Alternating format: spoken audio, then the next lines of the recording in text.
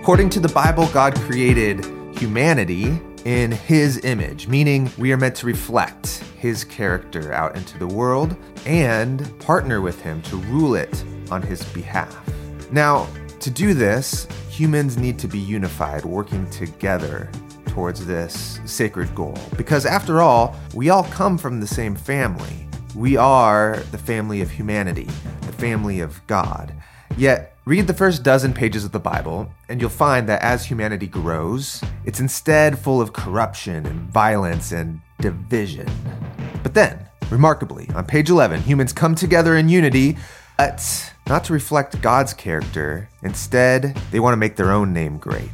This project's called Babylon, and God ends it by scattering humanity all over the land. He scatters those who try to exalt their own family and lift their name up to the skies. And this brings us to the story of Abraham. So here's a guy who's going to then be an immigrant wandering into a land, go around as a sojourner and an immigrant there. And this is the one that God wants to exalt to a great name. And this is actually key to the drama of the Abraham stories. So we read this. God says, I'm going to bless you and so on, give you a great name, a great nation. But the last line is the key linchpin on which the whole reason for the calling of Abraham hinges.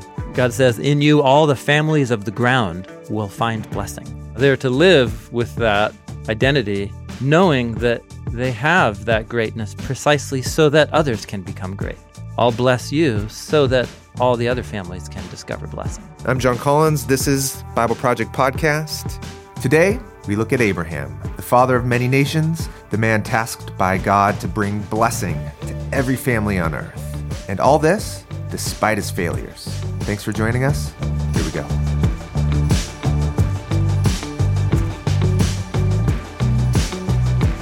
All right, let's continue our conversation on the family of God. The theme of the family of God in the Bible, or as you have called it to the family of humanity. Is that a synonym in your mind? Family of God, family of humanity? Did I ask you that already? Well, I see. I think because humans are the image of God, the point is they're two sides of the same coin. Yeah. The family of God is the family of humanity because humans are the image of God.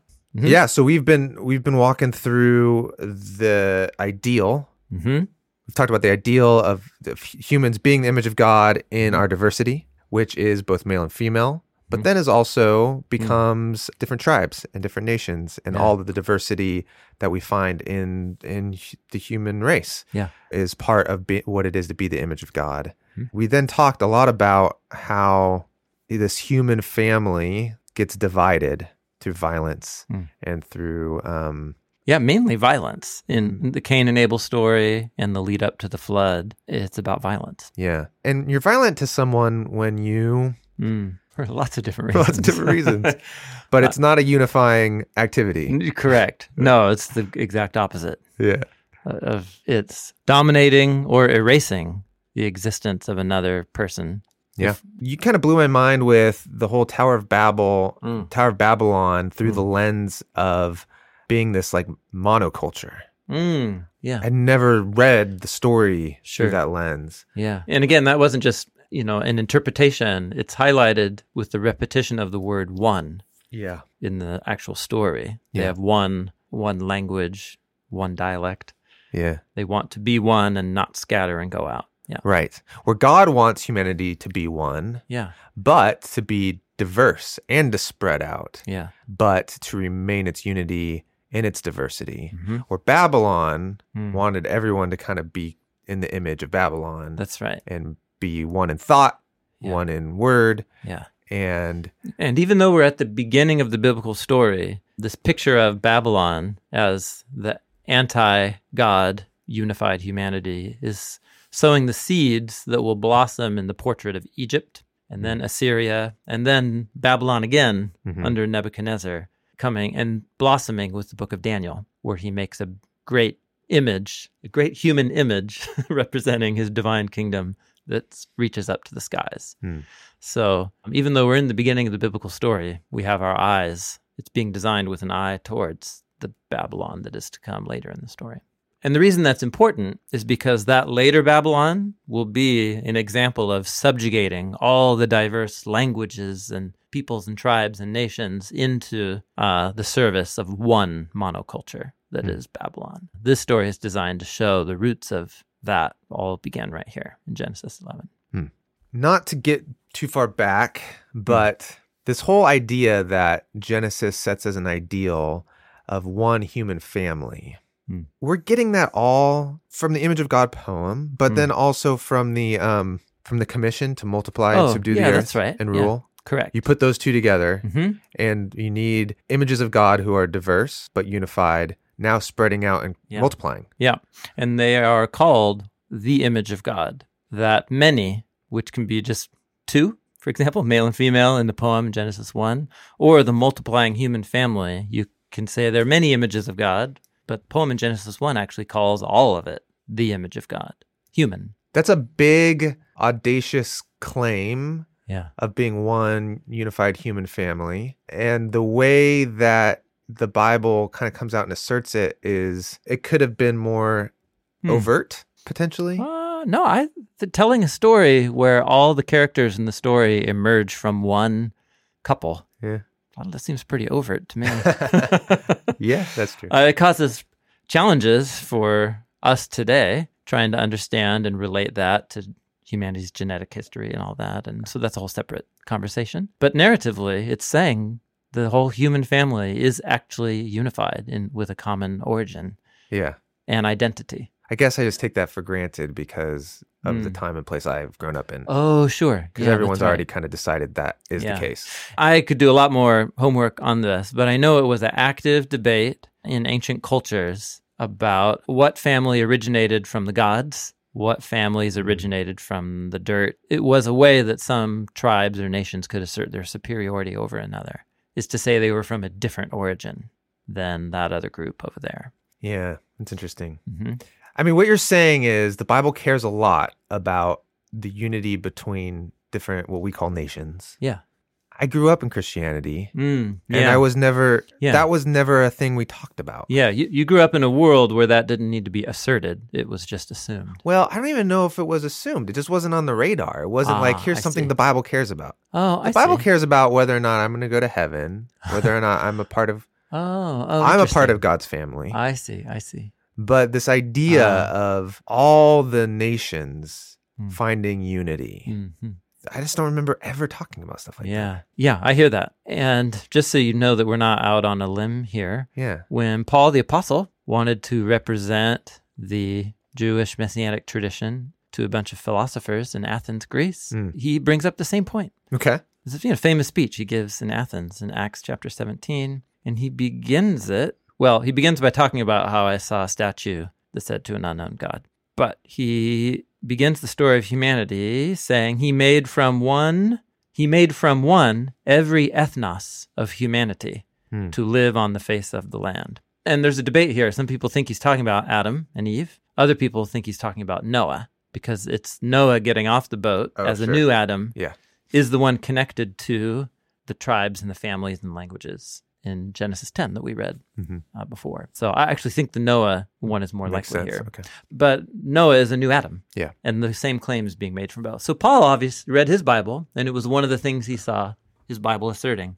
Yeah. Is he can sit with these philosophers in Athens, right, and be like, we're brothers. We actually are all from the same origin place, which means our fates, our origins, and our future destiny is all connected. Well, yeah, and also just all the talk of every tribe, tongue, and nation in the New Testament kind of pops more. Yes. I took that for granted, too. It's like, well, why it felt like there's a lot of equality there, I guess. But I guess you could ask the question, why does this faith movement, this religion, whatever you want to call it, that Jesus started, why does it care about every single tribe, tongue, and nation? Oh, I see. Yes. I got it. It's because of this idea of unified family of God. Correct. Yeah. You could say it's the biblical style universalism.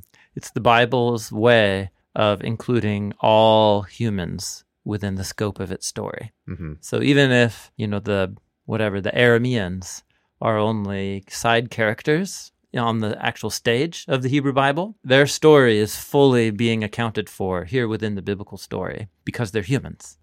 And it's a way of the Bible becoming a universal document, which is why it's being read in translations by people all around the planet now Yeah. because we find ourselves within its story.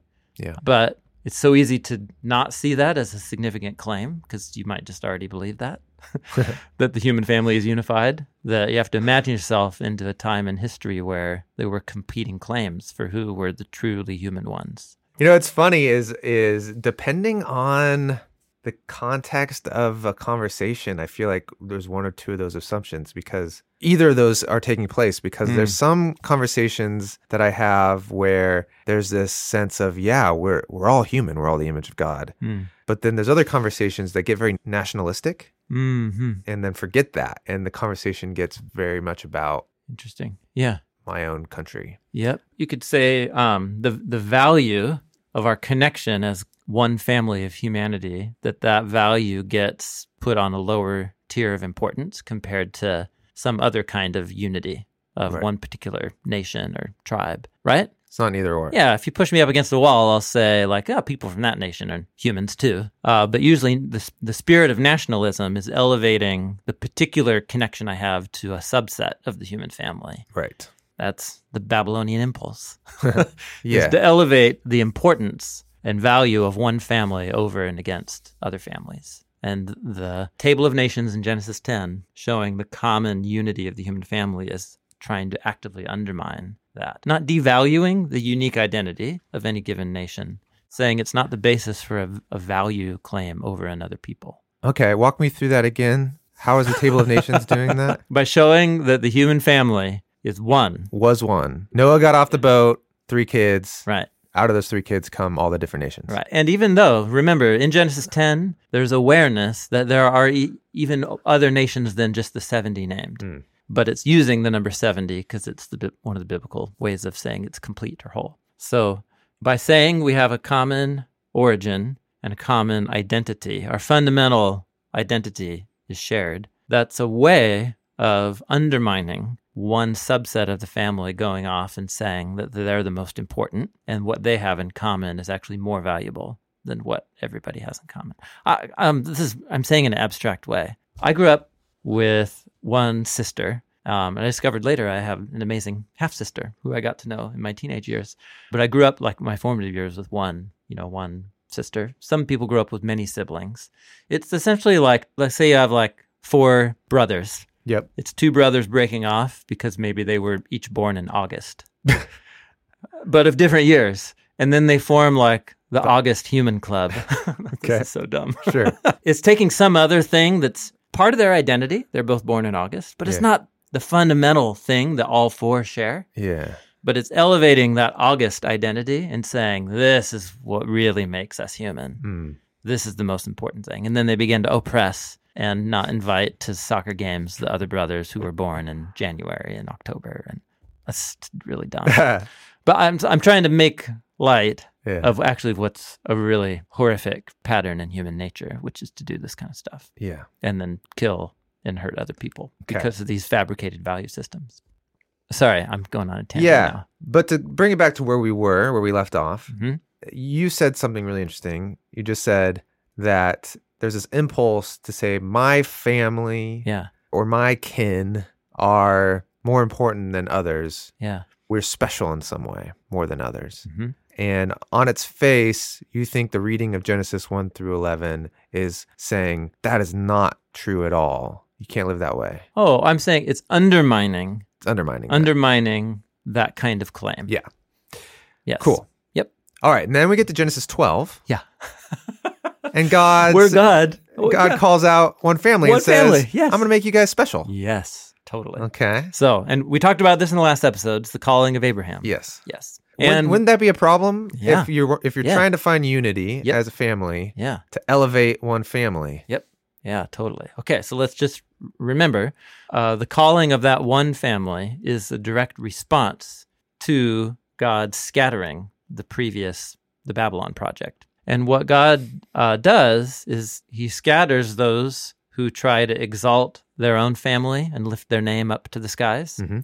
And then what he does is give a great name to this no-name guy. So here's a guy who's going to then be an immigrant wandering into a land Abram. And go around as a sojourner and an immigrant there. Mm-hmm. And this is the one that God wants to exalt to a great name. So it's inverting the power games of He families. didn't pick like a king. Yeah, exactly. He didn't pick anyone Nimrod. Yeah, the mighty hunter. Yeah, who founded Babylon. What he did was scatter Nimrod's kingdom. And he exalted the name of... This kind of just nomadic shepherd guy. Yeah, totally. And this is how God operates in the story of the Bible. Yeah. He exalts the humble and he brings down the proud, as the Proverbs will say it. So that's one thing. But I like your instinct just to say, but God is elevating one family. Yeah. But elevating them for what purpose and what goal? And this is actually key to the drama of the Abraham stories. So we read this. God says, I'm going to bless you and so on, give you a great name, a great nation. But the last line is the key linchpin on which the whole reason for the calling of Abraham hinges. In you, all of the families of, God says, in you, all the families of the ground will find blessing. All the ground families. Yeah, and remember the word ground is the word Adamah, which rhymes with Adam, humanity. All the families of... The family of humanity. Humanity. It's right there. There it is. Yeah. So God's strategy for restoring the Eden blessing to all the families of humanity is to choose one family. Now you could say, and elevate them, but what's interesting is that this choosing, this election, God's election of one family to be his vehicle of blessing to the nations actually introduces a whole new subplot in the biblical story of all these problems, because Abram, it seems, starts to kind of take this for granted, and he gets a little careless, and he starts hurting a lot of people. And it's exploring actually the dynamic from another angle of what happens when one family, even God's chosen family, begins to think of itself as having the great name. What did but God they do have a great name. Exactly. We just got to let the story tell us how it works. Yeah, no, it's interesting. Yeah, God says, I will give you a great name, a great family. Yeah. And they're supposed to live out of that greatness. Yeah. Without letting that greatness make them feel like other people aren't great enough. Yeah. Yeah. They're to live with that identity, knowing that they have that greatness precisely so that others can become great. Right? I'll bless you so that all the other families can discover blessing. That's the logic. Yeah. Yeah.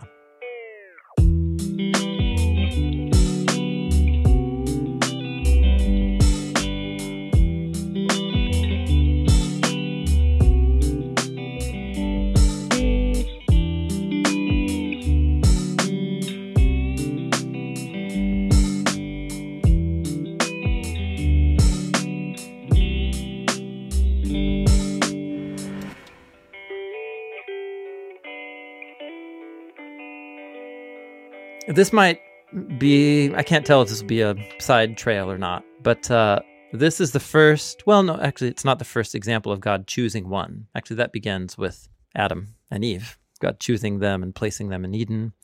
Then out of all the corrupt generation of Noah, God chooses Noah and his family. Then here God chooses one family. The theme of choosing. The thing of choosing, it's a theme of election. Fits into of electing. Yeah. When you say election in Christendom, that means a lot. Totally, yeah. So the English word election comes from the Greek word eklektos. Eclectic. Yeah. And it's the word to choose, to select. So if you have a lot to select from, you have an eclectic mix of things. Yeah, that's what it means. You have an eclectos. Okay. Yeah. So election, or choosing, God's choosing, is a way of referring to this pattern. It's a design pattern. God carries out his purposes by choosing and then working through select people or families. Yeah. And it all leads up to the story of Jesus, who was called the elect one, the chosen one in the New Testament. So it presents a challenge for why would God do it this way? This is a very inefficient Why not elect a patriarch from every family? Okay, sure. Yeah. And then say, hey guys, I'm pulling you out. Yeah. Let's have a little roundup. Yeah. You're all my image. Yeah. Get with the program, go back. Yeah. In other words, we think of God dealing with the whole human family universally. We think of God doing with everybody simultaneously at once, right? He's God after all. Shouldn't he just appear to everybody at once? Yeah. You know, why's he got to skip the patriarchy nonsense? Tap everyone on the shoulder. Correct. Okay. So this was a main part of the biblical story that I really have wrestled with for a long time. And there's one theologian, missionary theologian, actually, a scholar named Leslie Newbigin, who was a British theologian who was a missionary in India for most of his career, the Church of Scotland. And then he came back to Europe after not living in the UK for decades. This was in the mid-20th century. And so he came back in the post-war era, and he didn't recognize the Europe that he came back to. It was so fundamentally altered culturally from the He left before the war. Correct. Came back after the war. And so he began to write and try and convince people in kind of the established churches in Britain that the church needs to become a missionary to its own home culture. That Western culture has shifted so radically in the 20th century that we can't assume that the way we've done church will actually communicate anything at all to people. So anyway, he wrote a book called The Gospel in a Pluralist Society. It was deeply formative and helpful for me. And he has a way of talking about how to understand God's purpose in choosing to reach the many, not by going to the many, but by choosing one to reach the many. Like, what's up with this? So this is kind of an extended quote, but it has meant a lot to me over the years. He says, we can only understand the biblical view of election if we see it as part of the whole way of understanding the human situation that's characteristic of the Bible. In contrast to both Eastern and to modern Western views, there's no attempt in the Bible to see the human person as an autonomous individual, so that the human relation with God is the relation of one lone individual to another lone individual, namely God. From its beginning, the Bible sees human life in terms of relationship. Human life is mutual relationship. Think of the Image of God poem, Genesis 1. That's the point of that poem. The most fundamental being between man and woman, parents and children, between families, clans, and nations. The Bible speaks of humanity in terms of the families of the earth, Genesis 12, verse 3.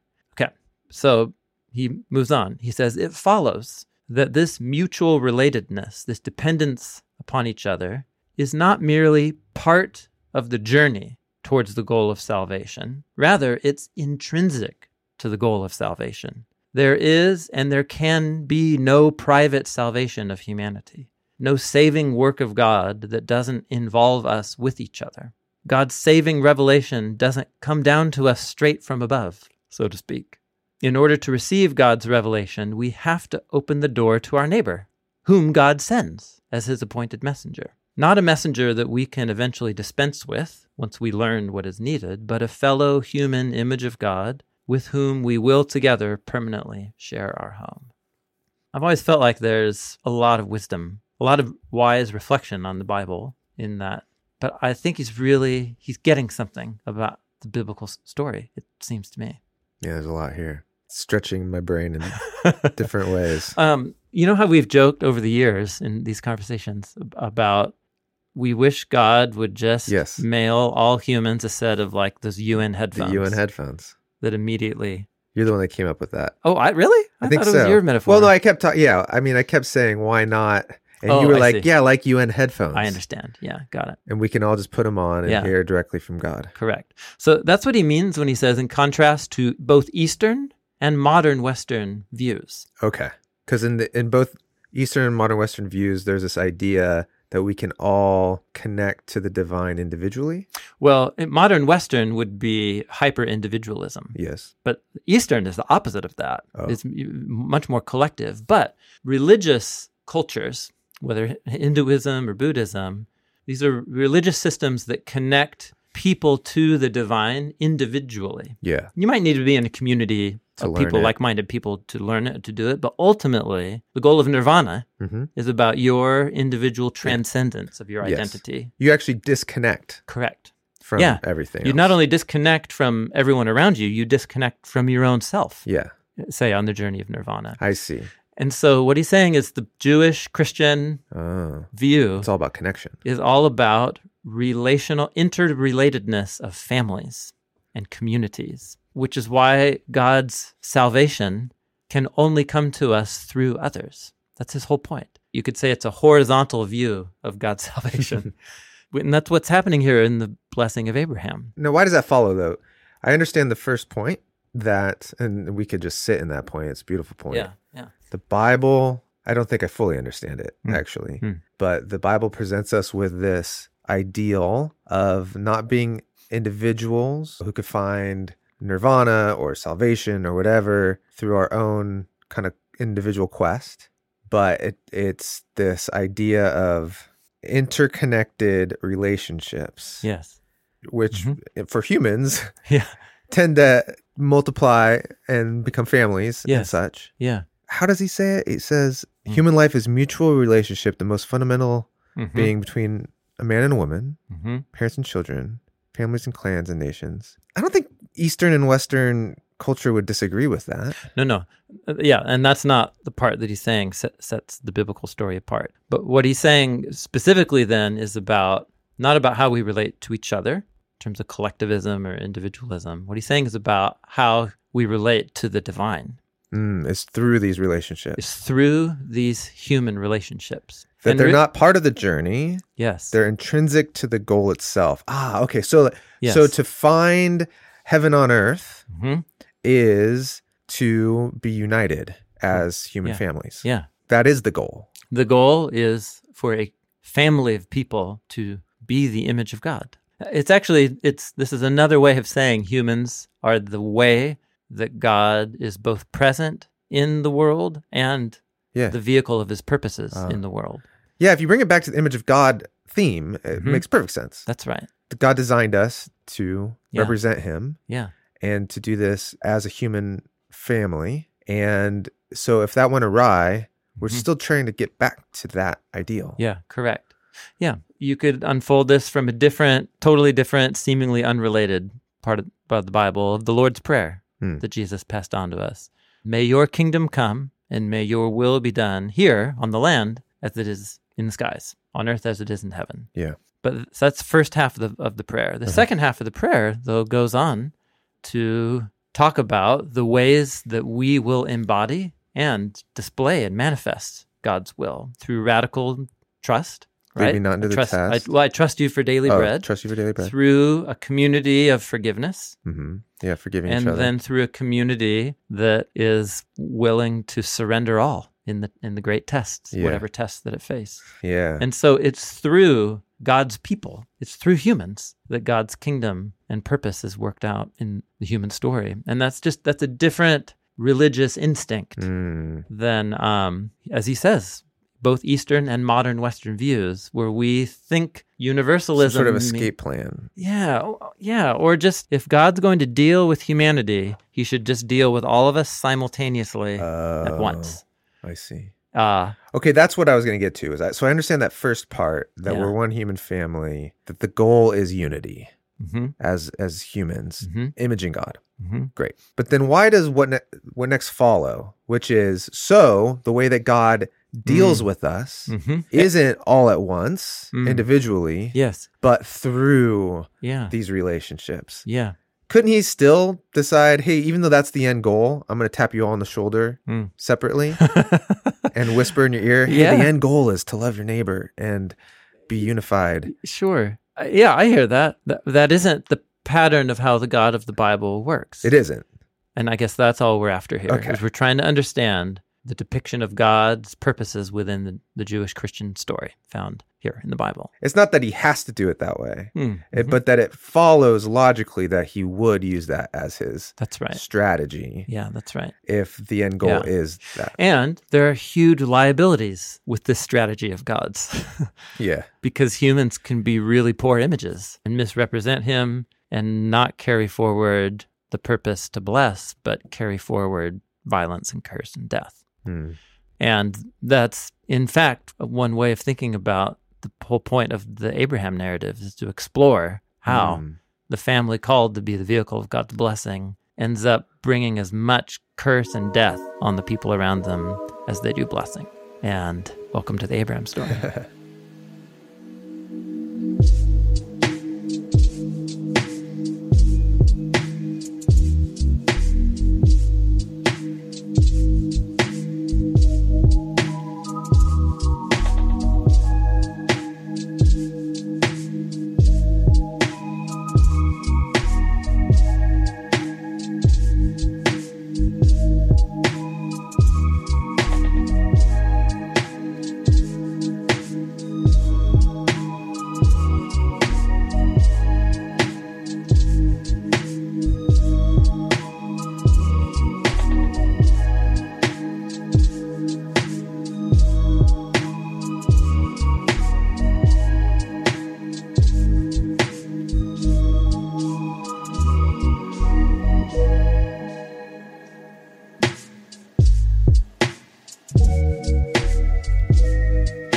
So I'll just say it in summary form, and then we'll drop into a couple narratives to explore it. God called Abraham and his family to be the vehicle of divine blessing to the world. It's going to happen through Abraham journeying to this place that he's never been to before, and then trusting that God will give he and his wife a family, children. So the first story after Abram goes into the land in Genesis 12, verse 10, and he sets up camp there, and then we're told that there was a food shortage in the land. It's not awesome. No, it's not. It's funny. It's one of those things that would have been such a universally understood pain. Sure. Right? Yeah, the famine. Yeah. Because everyone's experienced it. Yeah, that's right. But here I am. Sure. And we that live in just this means nothing to me. Sliver of humanity that to whom hunger and famine. But this happens where there's just growing conditions changed and there's not food. There's not food. Now he's in a land where God said, I'm going to bless you. And he looks around and he's like, where's that blessing? Right. It could show up now. All I see is lack. So what he does is leave the land. He promptly leaves the land. The first story about Abraham after entering into the land and setting up camp and getting the divine promises is to leave the land. It's funny. It's the second part of the verse. Yes. He just leaves right away. He went down to Egypt, right? There's food down there. And he wasn't asked to go Maybe to there's Egypt. blessing down there, right? Maybe. So it came about when he came near to entering Egypt that he said to Sarai, his wife, look, please, I know that you are a woman beautiful to look at, literally beautiful of seeing.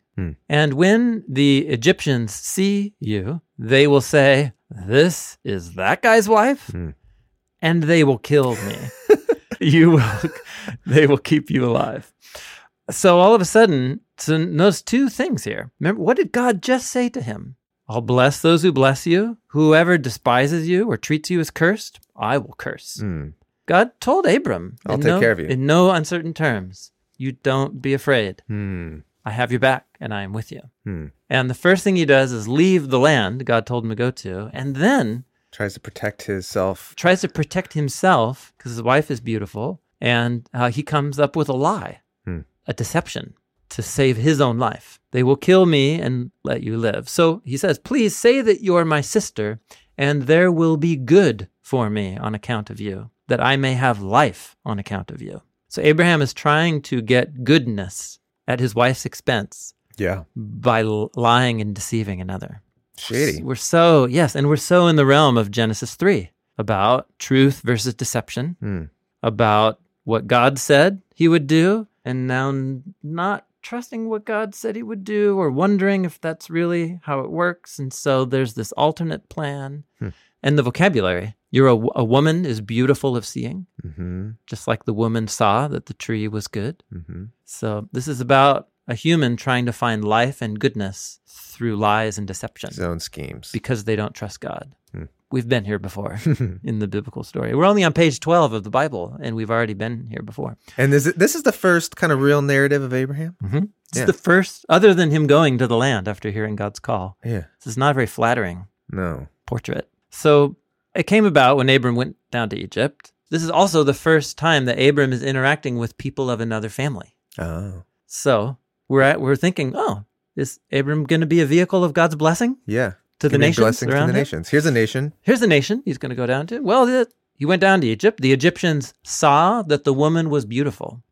And the officials of Pharaoh saw her and praised her to Pharaoh, and the woman was taken. They saw that she was beautiful, and they took her. And he did good to Abraham on account of her. In fact, for Abraham, there was sheep and oxen and donkeys and male servants and Egyptian female servants. That's important. And female donkeys and camels. So he gets a bunch of gifts. Gets a bunch of gifts. Some Egyptian swag. Yeah. In exchange of his wife. In exchange for his wife. Yeah. Now think back to, again, remember God's promise. What was God's promise? Great name. Yeah. Great nation. Mm-hmm. Kids. Right. He just gave away his wife. So not only is he lying to get blessing and security for himself. Yeah, he's safe, but now he doesn't have his family, which God said he's going to bless. He just put the promise into jeopardy. He just, hung out to dry. Yeah. The wife with whom he's going to have the kids that will become the great nation. So this is not a flattering portrait of Abraham. It keeps getting worse. So here's what's fascinating. Verse 17. So Yahweh sent plagues upon Pharaoh, and he sent plagues upon his house, great plagues, on account of Sarai, Abram's wife. Pause with that one there. Plagues being sent upon Pharaoh.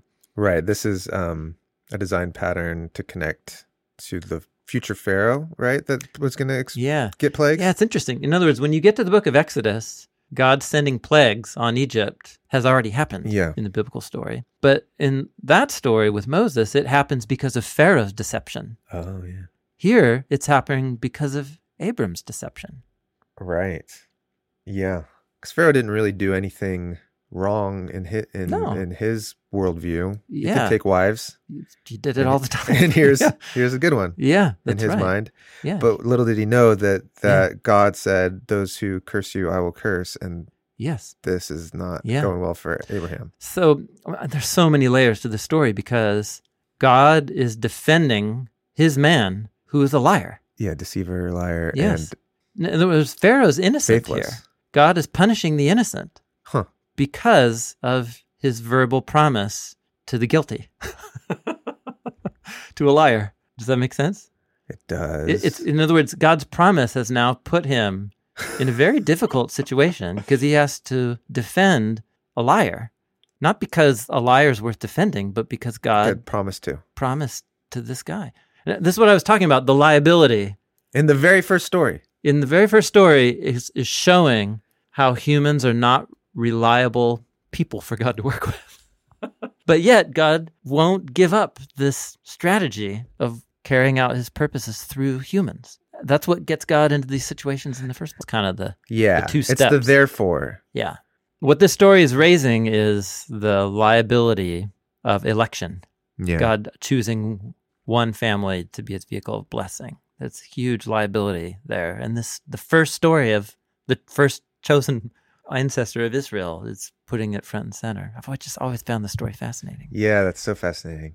It's like two liabilities. The first liability is just partnering with humans for us to be God's image in the first place. Big liability. Mm-hmm. And then the next liability is trying to use humans to rectify the situation. Yeah, totally. Yeah. So this moral contradiction that God is placed in by committing himself to a liar, this is a theme that's going to keep working because he's going to keep bailing this family out of trouble, often self-made trouble, and protecting them even though they don't deserve protection. I always read this story that Pharaoh must have done something wrong. No, it's very clear. It's very clear. In fact, the second time Abram does this same exact thing with a guy named Abimelech speaks up to God in prayer and says, "Listen, I'm innocent." And God says, "Yeah, I know you are." Okay. I'm just dealing with my dude Abram here. Totally. Yeah, I'm just working with this guy, and sometimes he's a little rough around the edges. Yeah, totally. So God delivers Abram, and Pharaoh calls Abram and says, "What is this that you've done to me?" That's exactly what God said to the humans in the Garden of Eden. Oh, interesting. "Why didn't you tell me she was your wife? Why did you say she's my sister so that I took her for my wife? Now then, here's your wife, take her and go." And Pharaoh commanded his men, and they sent him away with his wife and all that stuff that he got, which includes some female Egyptian slaves who are going to play an important role in the story to follow. Yeah. In fact, a crucial role. The story of one of their Egyptian slaves is the next main story where Abram blows it as God's vehicle of blessing.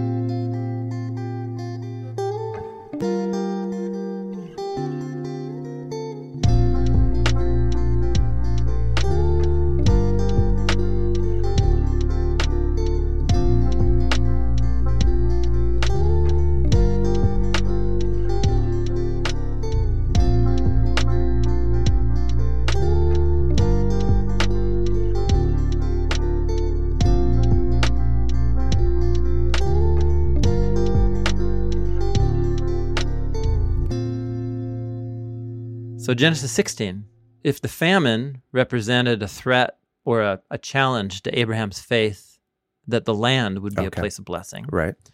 Now, Abram and Sarah's inability to have kids and years are going by is about their trust in God's promise to provide a family, the great nation, even just one son or daughter. At least one. So Genesis 16 opens with Sarai, Abram's wife, had borne him no children. Yeah.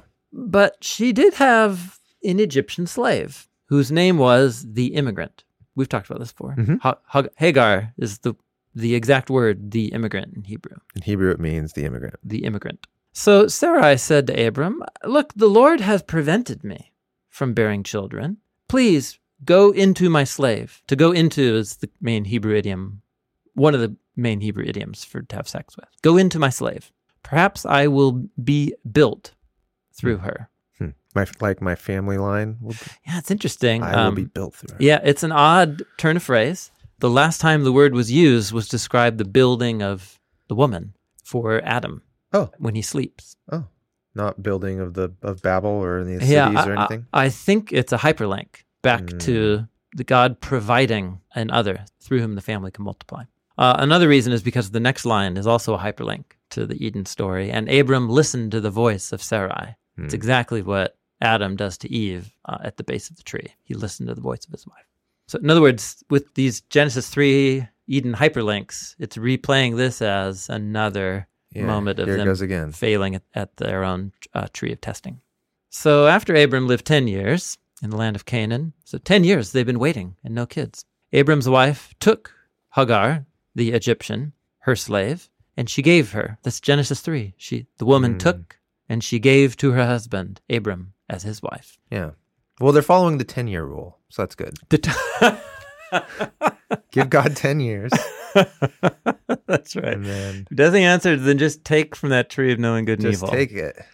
Abram went into Hagar, the immigrant, and she conceived. And she saw that she conceived. And so in her eyes, that is in Hagar's eyes, Sarai was cursed.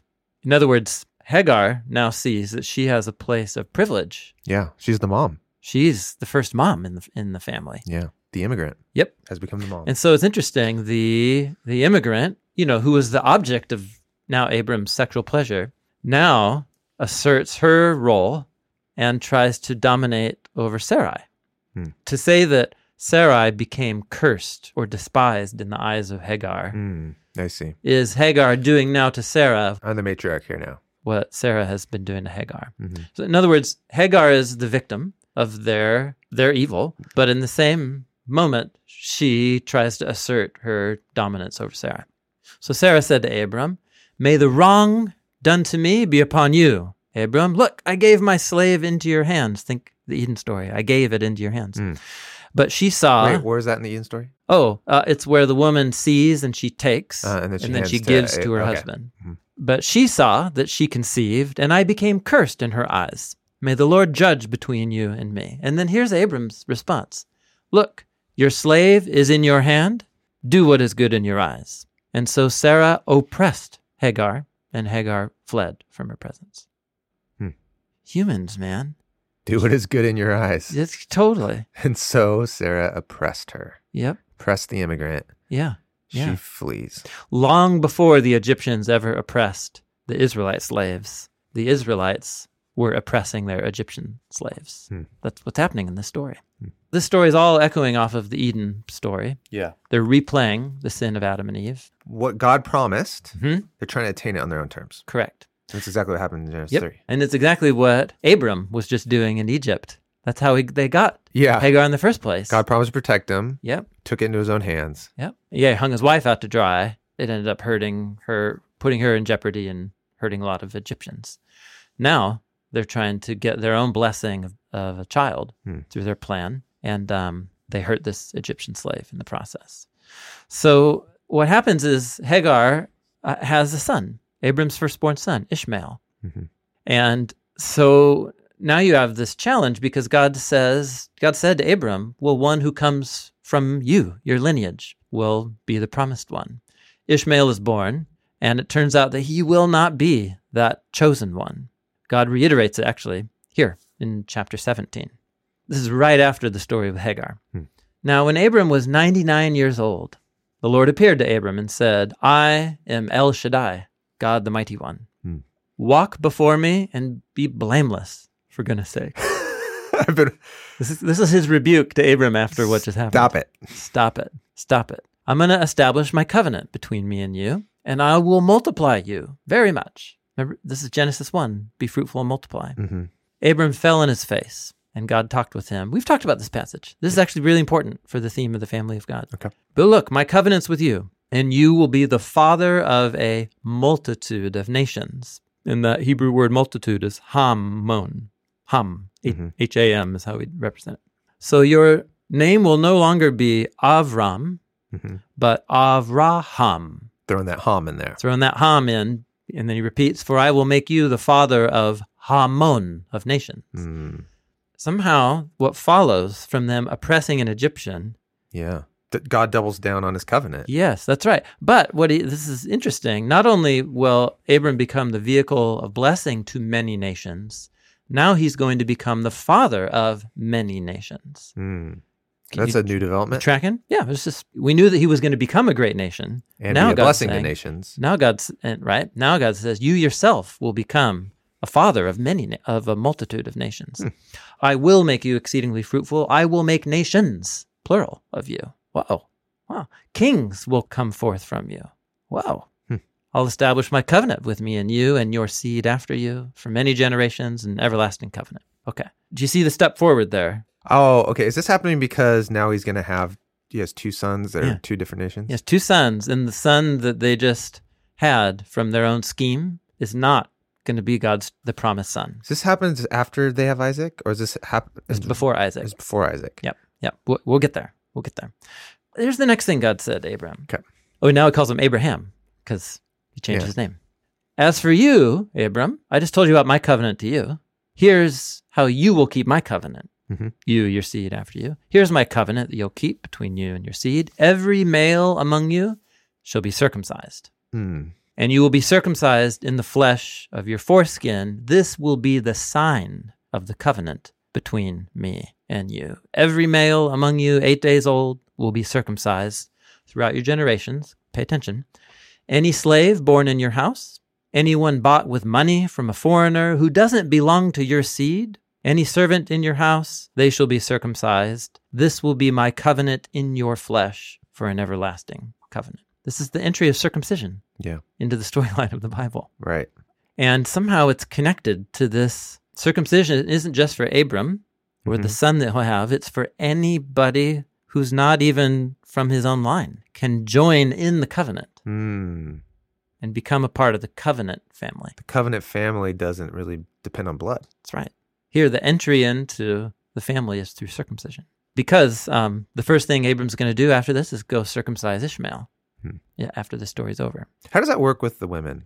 Okay. All right. So let's pause. So everything I'm about to say that's insightful into the circumcision, I've learned from two Hebrew Bible scholars, Jacob Stromberg and David Andrew Teeter. So this is the second time that God chooses one among the many and makes a covenant with them and establishes a sign of the covenant. It's a design pattern. Okay. Right after Noah got off the boat. Yep. The sign's the rainbow. And the sign is the rainbow. Okay. So let's think about less that. painful. So clearly, in the book of Genesis, Abraham is like a new Noah. Yeah. He's going to be the father of many nations, just like Noah was. Okay.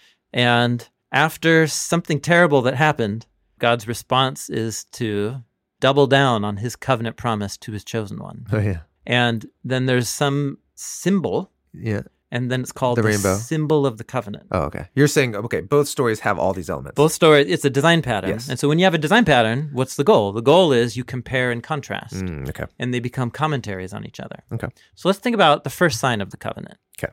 What did the humans do? Well, they ruined the land with bloodshed. Yeah. Violence. They killed each other. Yep, killed each other. So what was God's response? Wipe them out with the flood. Right. To allow the cosmos to collapse. Yeah. Right. To remove decreation. To remove his ordering power and let the waters above collapse. Okay. Decreation. But then God, by his mercy, chose one. And through that one, reestablished the Genesis 1 order and made them the seed of a whole new humanity. Yeah. And you know what's interesting is you even showed the logic of the story is really funny because, am I getting the right story where God, he says, I'm never going to do this again. Oh, yeah, because humans are evil. Because you're evil. Yeah, which is why God did it in the first place. Yeah, totally. So he doubles down on his covenant. Yes, that's right. Despite the fact that the people don't deserve it. They don't deserve it. So what was the vehicle of God's judgment? The rain. The waters. The waters. What is the symbol of God's covenant that he won't ever do that again? What's the rainbow? And it specifically says, when I cloud up the sky with clouds, the rainbow will be seen. Because they knew the rainbow is associated with the rain. That's rain. So this is actually just in real time. This is what fall 2020. We just had a major thunderstorm come through Portland area. Yeah, very rare. It is rare. Not like Midwest and the South, they get these all the time. But we got it came around, hung around for a couple hours. At Columbia Park, where my kids are meeting for school. Oh yeah, there's this massive tree was split in half. Are you serious? It's the gnarliest thing I've ever seen. Just in that storm. In that storm. Yeah, that's very rare here in the Pacific Northwest. So when rainstorms come, what they do is remind you of the power of these storms to rip apart creation. Yeah. Right? Yeah, a good storm will put the fear God in. Yes, but then you see a rainbow, and a rainbow is the symbol of beauty. Right. Against a dark cloud sky that could rip your trees apart, right? Yeah. So the rainbow is this sign, and God says that's a sign of the covenant. It's both a symbol of judgment and mercy, because the storm clouds have to be present for the rainbow to appear. Okay. And the storm cloud is God's judgment in the flood story. Yeah. But the rainbow is this beautiful promise that God will bring new creation somehow out of this whole mess. Okay, so that's the analogous story. Here's the next sign of the covenant. Cutting off a part of Abraham's penis. Yeah. That's the symbol of the covenant that God makes right after he used his penis to oppress the Egyptian immigrant. Are you with me? It's uncomfortable to talk about. The penis is the storm. It's as if what Abram and Sarai did to the immigrant becomes analogous to what humans were doing to each other before leading up to the flood. Oh, okay. And so in the flood, God cuts off humanity from the face of the earth. It's the actual word cut off. Oh, interesting. It's used all over the flood story. And right here, what's happening is the part of Abraham's body through which he wronged the Egyptian immigrant is now being cut off. Yeah. And that's a sign of the covenant. But simultaneously, you would say that's an act of judgment, cutting off. Anytime you slice something off your body. Totally. It's very unpleasant. Very unpleasant. But at the same time, it's marking the very part of the body, of Abram's body, that contains the future promise of the seed. So it's very much like that rainbow. It's both a sign of divine judgment and hope, future hope and mercy, God's mercy, in the same symbol. Right? Why else are these two stories being connected to each other? We're supposed to ponder the meaning of the rainbow and the meaning of cutting off this flesh from Abraham's body. What's analogous to the flood then in this story? Well, the flood, the rain waters, are the way that God cuts off life from the land. Okay. That's in the vocabulary of the flood story. Here, it's a knife that cuts off flesh from part of Abraham's body. That's it. But that same part of his body that is cut off is the source of life and future hope. Just like the rains can be a sign of seed time and harvest, like is what happens after the flood. So my whole point is that this story is purposefully placed right after the story of Abraham and Hagar. And circumcision and the sign of the covenant is happening to the very part of his body that he just used to secure his own future by his own plans with Sarai. And abusing. And that's the very part of the body here. And so it's as if God's saying, listen, that part of your body is mine. It's marked. The future of your family depends on me and my promises. It's a way of surrendering Abraham's genitals over to God. Right. Which is the symbol of the future of the family. Represents the future of his family. That's right. Which represents everything for him. Correct. And back to the snake crusher, it represents everything. The messianic seed. Of where the seed will come from. Yeah. Yeah, totally. God is marking that. Okay, so here's what's what's interesting is that here circumcision is introduced as this rich, dense sign of judgment and mercy, but it's for everybody who isn't from your seed to be included into the covenant. In other words, circumcision is the way that the nations can be included into the covenant, God's covenant with Abraham. Yeah. Being included in the covenant is separate from being included in the blessing, right? Yeah, it's interesting. So God's chosen one actual lineage in this story to be the vehicle of his blessing. But God's goal is to bless many. Yes. And so it's this image of God wanting to include others within the family of blessing. And to be in there, you actually don't have to be part of the lineage. You can be in through this symbolic sign. This sign. Yeah. And so that's exactly what is going to happen at the end of the story. Okay, now we're not done reading, but just that's circumcision. Yeah. God goes on to say one more thing. It's important. Do you want to keep going? Yeah, let's keep going. Okay.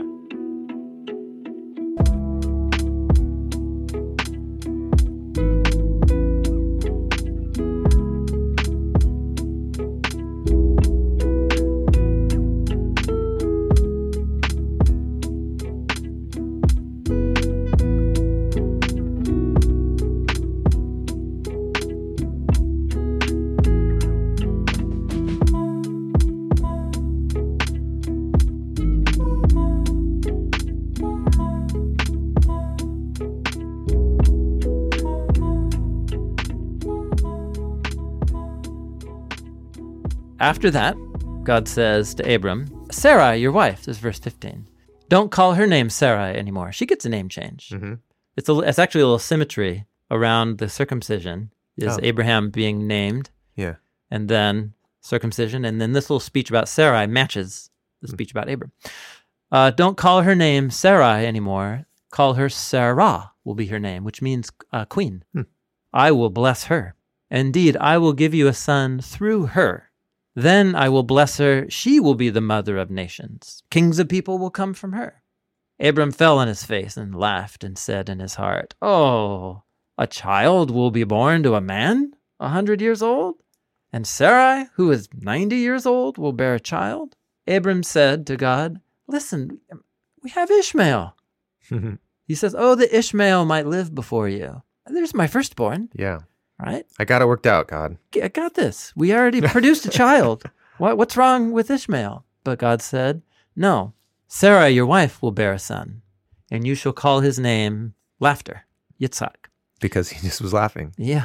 I will establish my covenant with him as an eternal covenant with his seed. And as for Ishmael, listen, I hear you. I will bless him. I will make him fruitful and multiply. He will become the father of 12 princes, and I will make him a great nation. This is really, I know this is dense. So, first of all, what God's saying is, the child that you produced through your oppressive scheme, that's not how I operate, God says. Mm-hmm. If I were to endorse and validate that, this lineage, that would be an endorsement on what they did. So what I'm going to do is do this miracle child thing so that you can't attribute any greatness to yourself. Yeah. Right? So this is the same with Babylon, God choosing the no name. Yeah. And it's so absurd, we're going to call him Laughter. Yeah, totally. Yeah, exactly. Yeah. And I laugh as I respond to that. But then look at what happens. So you might think, okay, so bummer for Hagar and Ishmael, right? The oppressed are going to get left by the side. And what God says is, no, I'm going to make them a pre-Israelite Israel, so to speak. I'm going to make them fruitful and multiply. They'll be a new humanity. And he'll become a father of 12, which is what Jacob will become, who's named Israel. I'll make him a great nation. So you have this idea that the seed of Abraham that's not through Isaac still gets in on the blessing. The family of Abraham was always meant to be bigger than just the lineage that goes through Isaac, even though the lineage through Isaac is the vehicle of the covenant and the blessing. That was never to the exclusion of the others. It was always meant to be the father of many nations. So this chapter is so important for understanding the biblical story, and then especially important for understanding Paul, because this story was super important for how Paul understood his mission to the nations. Tell me what you're processing. You're staring blankly at Genesis 17. It's a pretty amazing chapter, isn't it? There's a lot going on here. Yeah, there's a lot going on. Yeah. Well, so I think let's try to summarize what I heard you saying is that, yes, God called one family, elected them to be a vehicle for the blessing. And that creates all these problems. Mm-hmm. So that's one kind of thread to this thing. But even though that's his strategy, we can't lose sight of the goal, which is blessing to all the nations. And you're seeing this spilled out in a number of ways. One is that you see that when God gives Abraham the sign of circumcision, it's not just for him and his kids and their kids. Yes, yes. It's for anyone who wants to be part of this thing. Right. Immigrants and slaves. Yep. Just come on in, just take the sign. It doesn't matter if you're part of this or not. Yeah. So you see it spill out in that way. But then you also see God's desire to bless everyone with what he does, kind of the solution to Abraham's oppression and creation of this now unwanted son, Ishmael. I mean, Abraham wants him. That's true. Unwanted by Sarah. Unwanted by Sarah. Yeah. That's right. And God goes out of his way to say, I'm going to make sure he's hooked up and even uses the same language. Of his promise to Abraham. For Ishmael. And even uses the 12, which is the thing where we know in the story is the 12 tribes of Israel that are going to come through Abraham's third generation or fourth generation. Through the fourth. Yeah, the fourth after. And so all of that is screaming that, yes, God cares about you and elected you, but the end goal is for everyone. It's for a multitude of nations. A multitude of nations. And it's actually through Abraham and Sarah's sin, so to speak, that he becomes the father of a multitude of nations. They sinned against Hagar and didn't trust in God. That results in the birth of Ishmael. But then God responds to their evil by turning it into good. By now, there's going to be a whole multitude of nations that God is going to bless and work with. It's the motif of Genesis. When humans do evil, God responds by doing good. When you say there's going to be more nations that God works with, you mean more like covenants like Abraham? Well, I'm just following the narrative logic. In chapter 16, they do wrong. That wrong results in the birth of a son. Yeah. And then what God says is, you know what? That son is going to get in on your blessing. Don't worry. I'm not going to make him the vehicle of the covenant, but that he's going to get in on your blessing, and he's going to go on to become a great nation. Yeah. That is one of those multitudes of nations that's a part of the family of Abraham. I see. Yeah. And that shouldn't be surprising. No. But you're saying, look at how wonderful that is. So the family of God that God's building through Abraham is not identical with the family of Israel, the chosen elect family that God is paring down through one of Abraham's sons, that is Isaac. But that God selecting and choosing that one is precisely so that through that covenant, God's blessing can go out to the many. Yeah, man, these are dense stories. So Abram's family is both, he's becoming the father of a multitude of nations, but he's also becoming a family of divided nations because the Ishmaelites are not going to live peaceably with the descendants of Isaac.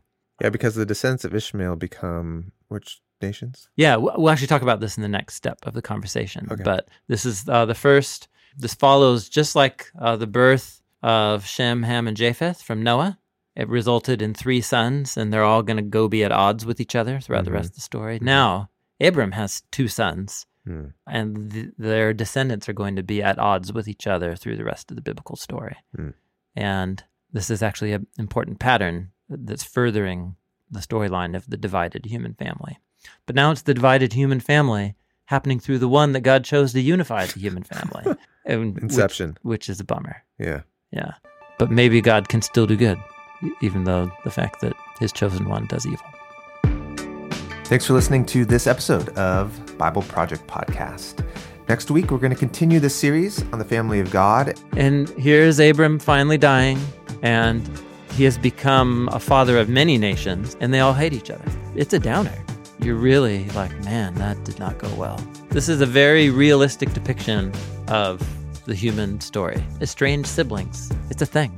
Like usual, we're going to do a question and response episode for this entire series on the family of God. So we'd love to hear your questions. You can send them to us at info@bibleproject.com. Record yourself asking the question so we can play it. Keep it to around 20 or 30 seconds. Don't forget to tell us your name, where you're from, and then also transcribe your question and email it to us. That saves us a ton of time. Thank you so much. Today's show was produced by Dan Gummel, our theme music by the band Tents, and the show notes were compiled by Lindsay Ponder. We're a crowd-funded nonprofit in Portland, Oregon. We make resources so that we can all experience the Bible as a unified story that leads to Jesus. You can find everything we're up to at BibleProject.com. And everything you find is going to be free. And that's because of the generous support of many people like you all over the world joining us in this mission. Thank you so much for being a part of this with us. Hi, this is Philip, and I'm from Orange Farm in South Africa. I first heard about Bible Project from YouTube when I saw the animated video series on books of the Bible, and then I got hooked. I use Bible Project for deepening my knowledge about God. It also helps me to dig deeper into scripture and also to learn a bit of Hebrew or Greek. My favorite thing about Bible Project is learning about different cultures or people group we see in the Bible, which helps with giving me context. We believe the Bible is a unified story that leads to Jesus. We are a crowd-funded project by people like me. Find free videos, study notes, podcasts, classes, and more at BibleProject.com.